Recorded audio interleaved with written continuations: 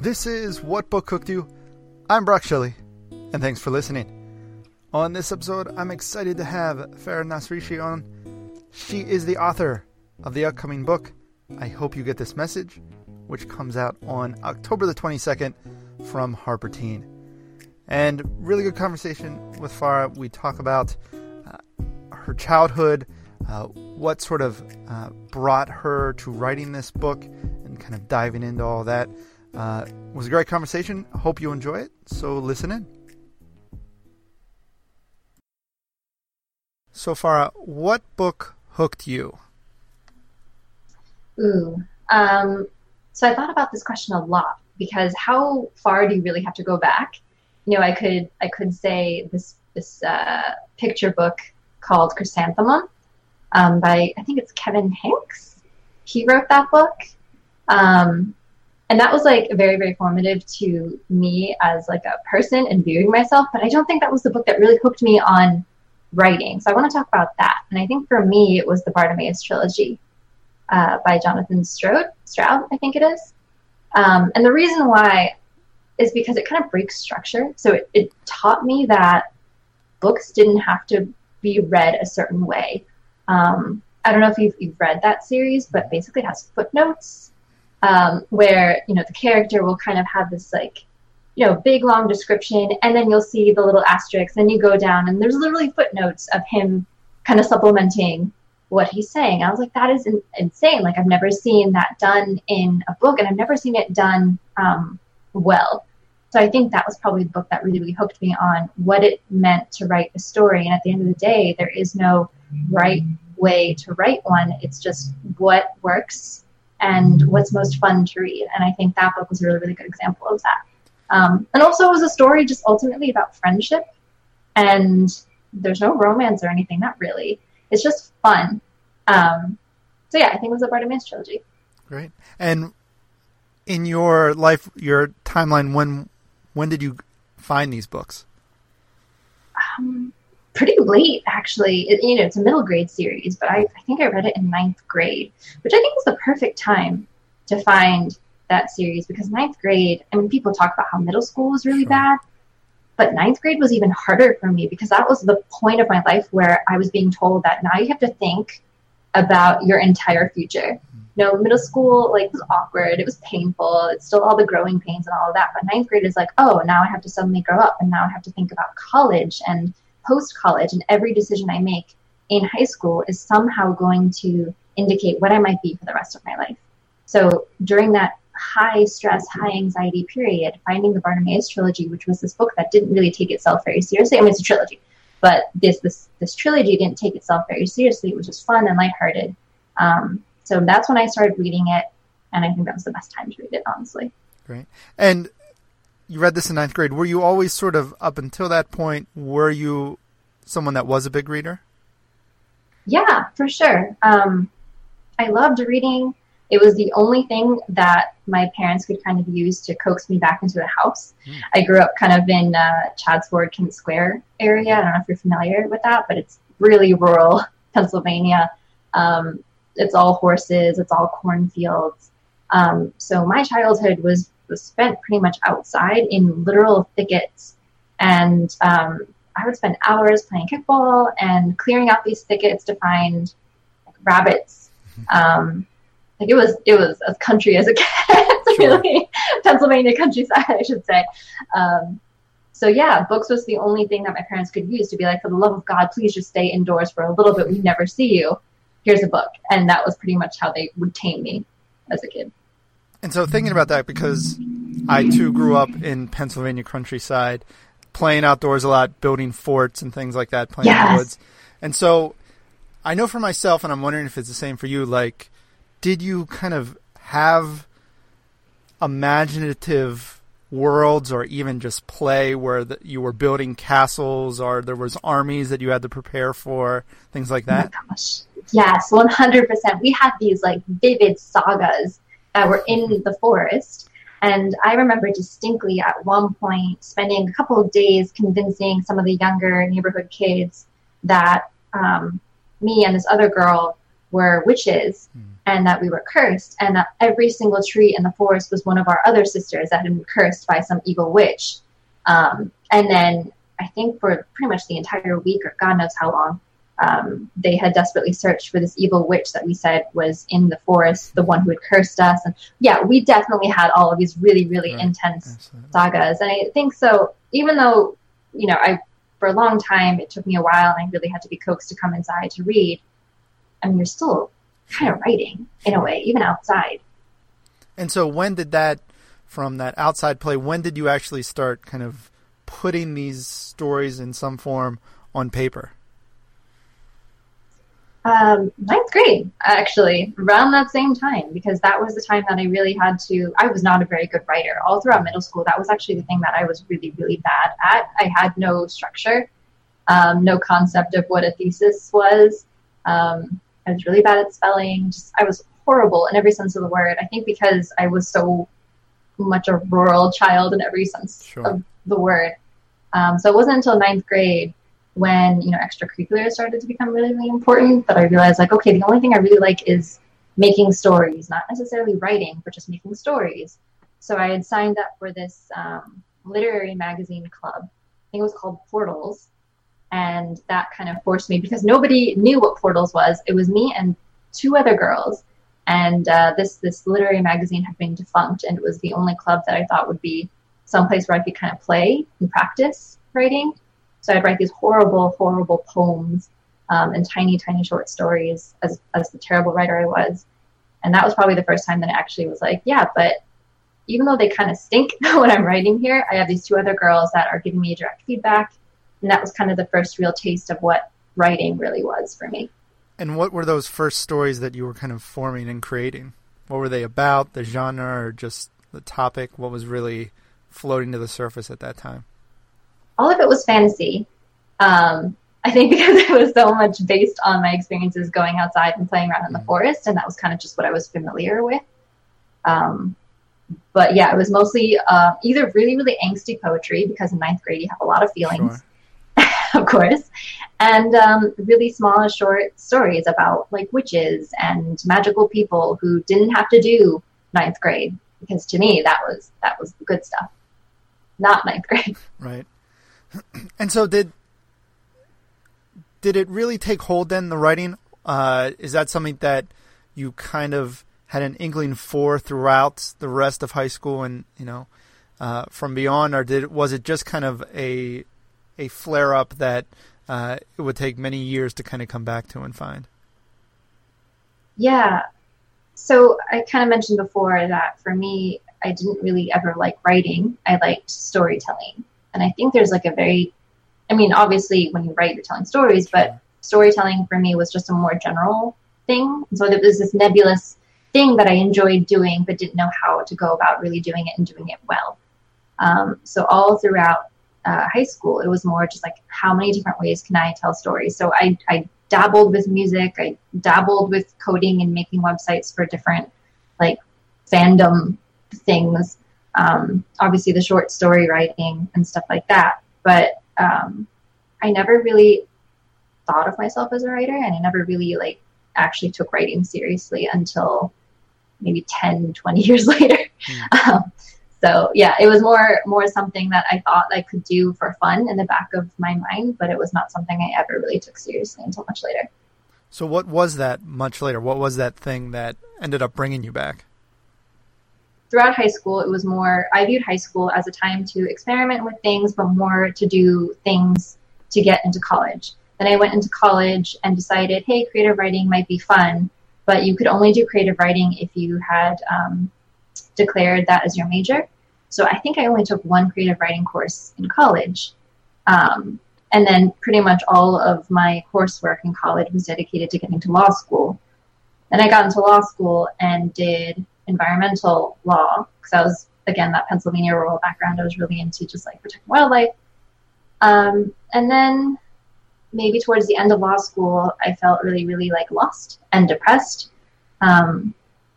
I think in part because of learning so much about the environment and the state of the world, it kind of just made me bummed out all the time. And I wasn't sure if I could spend the rest of my life doing that, every day going to work and basically fighting a battle that we would never win, essentially, right? With the way that politics is currently right now. So then my dad got diagnosed with pancreatic cancer, and it kind of came this moment where I had to ask myself, what am I doing? What am I doing with my life? Is this, I'm going to be depressed every day I go to work if I practice environmental law, and then I'm going to go home and eventually my dad's going to die. And where do I channel all of this just feeling of being lost? And so I went back to writing. And I think that was kind of when it finally stuck. Like, this is how I can tell stories, yes, but this is also how I can work through what I'm feeling through using these characters as proxy. So that's when it finally stuck, towards the end of law school. You come back to writing under these circumstances. Was it even a thought at that point, though, that it was going to be something you wanted to pursue to the point where you were going to get published and more, and not just you kind of using it to work through things? I think a lot of people who first start writing are doing it just for the fun of it, and or because they're trying to work through something. And maybe there's a chunk of those people who also are like, at the end of the day, I really just want to get published. Like, my dream is to actually be able to hold my books, to see them on shelves. For me, it was definitely always about just working through all of these problems, and then maybe holding a book one day would be completely secondary. I was going through so much that I couldn't even decide what I wanted my future to be, let alone what I wanted to do in the future, because that was exactly what I was trying to work through. And I mean, how many people actually get lucky, right? I mean, so much of this industry is about being lucky, and writing the exact right book at the right time and meeting the right people and so on and so forth. So at the time, yeah, I definitely hadn't considered it, because for so much of my life, I'd never really considered writing as a serious thing that I could do, because I thought it was just something that happened to very few people, kind of like being a famous actor or actress, whatever. So yeah, no, it definitely didn't cross my mind at all. And so as you kind of were back into writing, were there books around you that were sort of influencing you, either the way you wanted to write, or just books that you really remember maybe from around this time really loving? Yeah, I read Mary Robinette Kowal's book, Shades of Milk and Honey, towards like middle end of law school. And it was this book that was very much in the vein of like Pride and Prejudice, kind of Jane Austen, but then with magic. And I really liked the story, but more than that, I also just love this like mishmash of genres that you would think shouldn't go together, but did. And it was very much one of those books that you read and you're thinking to yourself, like, this author is having so much fun. That was the thing that really stuck with me as I was reading this. I was like, this is an author who had a blast writing this, or was very good at pretending. I don't really know what she was thinking at the time. And I was like, wow, I feel like this would be great. This would be very, very cathartic. I mean, it's clearly things that she loves. Obviously, who doesn't love magic? But then she loves Jane Austen stories. And she just did that and wrote this amazing book. How great is that? Books can become like your own personal playground to work through things. So that was the book that really kind of started to make me think about this a little bit more seriously, which is funny because, again, it's another kind of book that I feel like, in a way, didn't take itself very seriously. It was just clearly an author just having fun. And so at what point then did you start taking yourself seriously as a writer, where you were actually trying to get published? In a way, I never did. I never did. I think it was, and that's kind of the theme with these books, right? Like, because they weren't trying so hard, in a way, I stopped trying so hard, because life itself was so daunting to me. When I did finally graduate and I went home, there was like the half the battle was, do I even want to practice law? And if so, now I have to find a job while also like taking care of my family that was falling apart because my dad was getting sicker and sicker. So at that point I was like, I'm not, a lot of people I think would want to take writing seriously because it should be taken seriously to an extent. But in this case, I was like, this is the one thing I shouldn't, all my life I've tried to take my career and stuff seriously. This is the one time I won't. So then it just became, one of those things where like the less stress I was about writing, the better my writing became in a way, because I allowed myself to experiment and to just have fun and not to hold these impossible standards. And in a way, when I let that go, I think that's when my writing started to get better. And that's when I started thinking like, maybe a shot in the dark, I'll take this a little bit more seriously in the sense that I'll actually try to get published. And I think that's when things started to change. Right. And your first published work is I Hope You Get This Message, which comes out on October 22nd from Harper Teen. So let's talk about this. And first, give me sort of the synopsis of what the book's about. It's kind of set in the near future where aliens have essentially announced, or leaked, I should say, that Earth is one giant experiment that they've been conducting for countless of years, and that they've decided, these aliens, that Earth and humanity has ultimately failed, and that maybe or not, they should terminate Earth and its inhabitants. So this message, this idea that they are terminating Earth gets leaked onto Earth, and of course, in response, everyone on Earth starts to freak out. And so the story really closely follows these three teenagers that are very, very different, Jesse, Kate, and Nadim, and how they are essentially not only coping with the news, but how they're going to essentially right all of their wrongs and deal with all of these regrets that they've been holding on forever. And so what was it that initial idea that got you started on this book? This idea of hopelessness, of ultimately losing control of your life and of the things that are happening around you. I think the story really started with the question of like, what do you say to someone whose world is falling apart? Like, how do you give them hope, especially when most of us these days don't really have any hope ourselves? What is the right thing to say? And that's really ultimately what this book is about. Like, what do you say and what do you do? And so you were talking earlier about how writing, when you came back to writing, it was just, trying to have fun and really, not really the pressure of anything else. But it sounds just in the description of what the idea that this was kind of a heavy concept for you.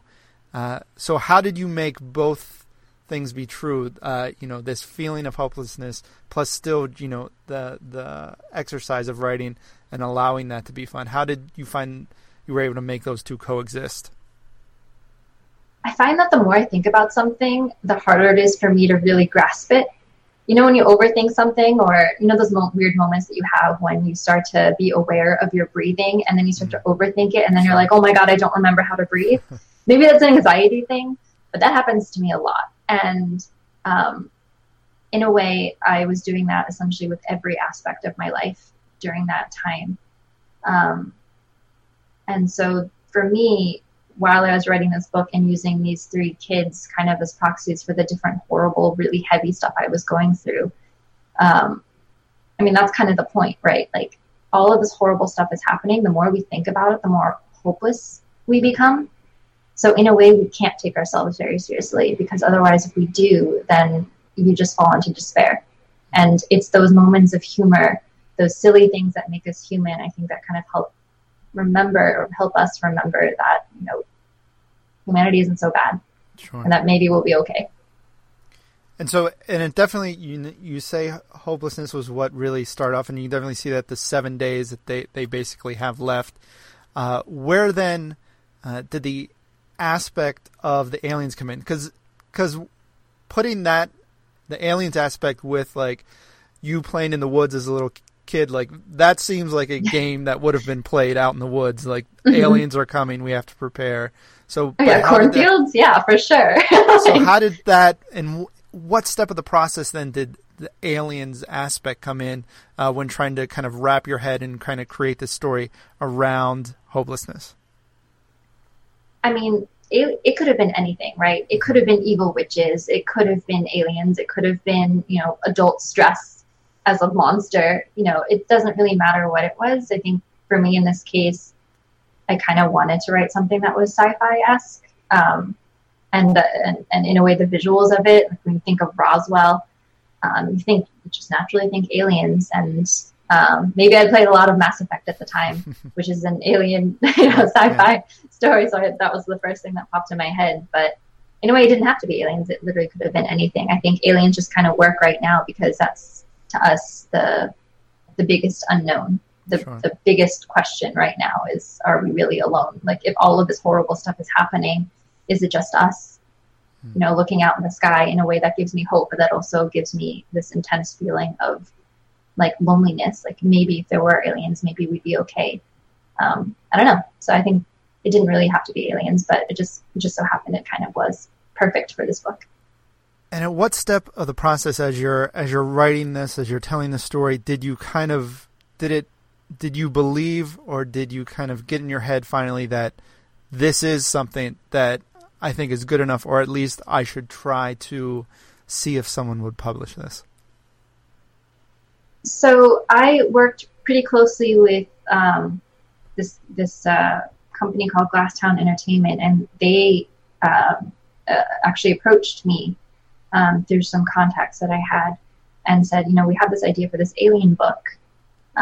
Is this something that you'd be interested in? And so when we had first started thinking about the idea, this was like right when I had just graduated law school, and I had just come home, and it was just, what ended up happening was we had a completely different outline from what the book actually became.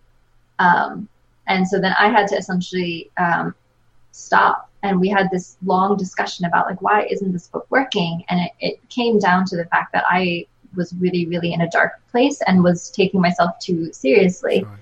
And so that's when the book completely started to change, because we had to stop. I had to take a step back and just kind of let go of everything that I was afraid of and stressed out about. And so that's essentially what ended up formulating the book, was that moment of pause and having to go back and rewrite the book alongside Glasstown, and taking a lot of the stuff that I was actually dealing with and just pouring it onto the page, but in a way that was like digestible and relatable for everyone, not just me. And having this book then come out and having, you know, centered so much of it with what you were going through, has it been a cathartic experience? Has it been an exhale in that it's finally coming out, and while there's, you know, changes that are irreversible, that this kind of is a symbol of the journey that you took through it?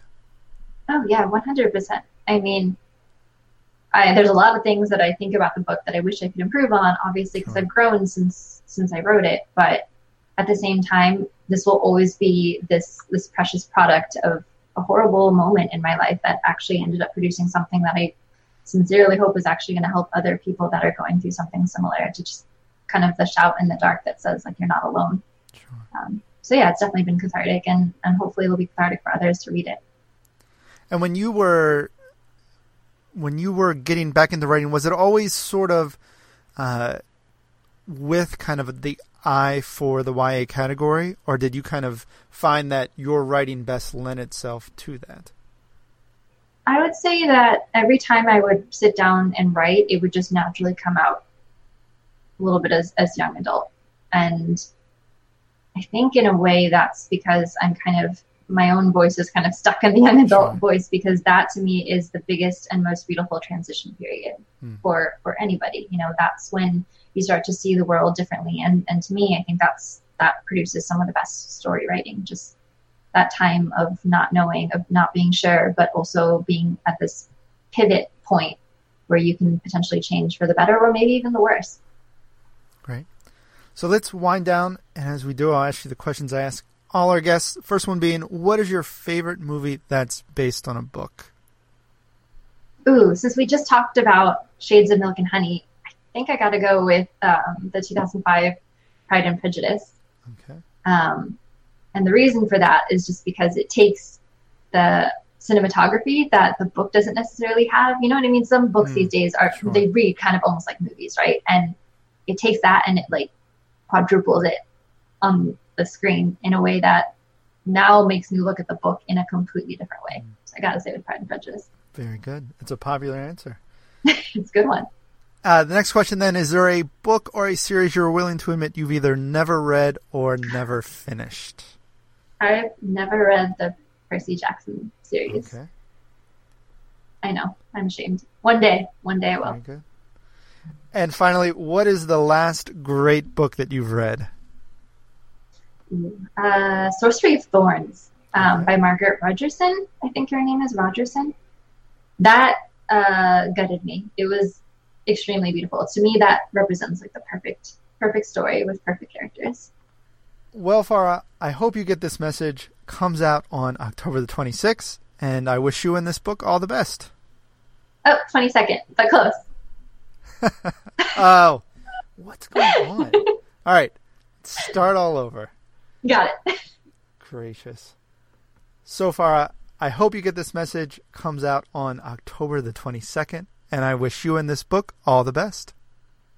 Thank you. I appreciate it. Thank you for having me.